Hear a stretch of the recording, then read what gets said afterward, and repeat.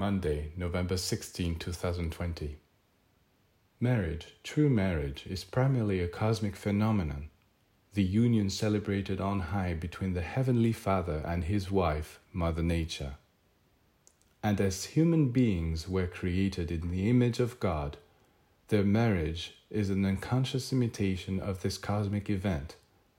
Christianity is a long way from understanding this. Christians make the mistake of thinking that God is a bachelor. No, man is made in the image of God. He cannot do something that God does not do. If men and women unite in order to create together, it is because God himself has a spouse to whom he united and with whom he creates. God's spouse is the Divine Mother. Christianity has never recognized the existence of the Divine Mother. All other religions recognize it. Christianity is the only exception. But this is not the true teaching of Christ.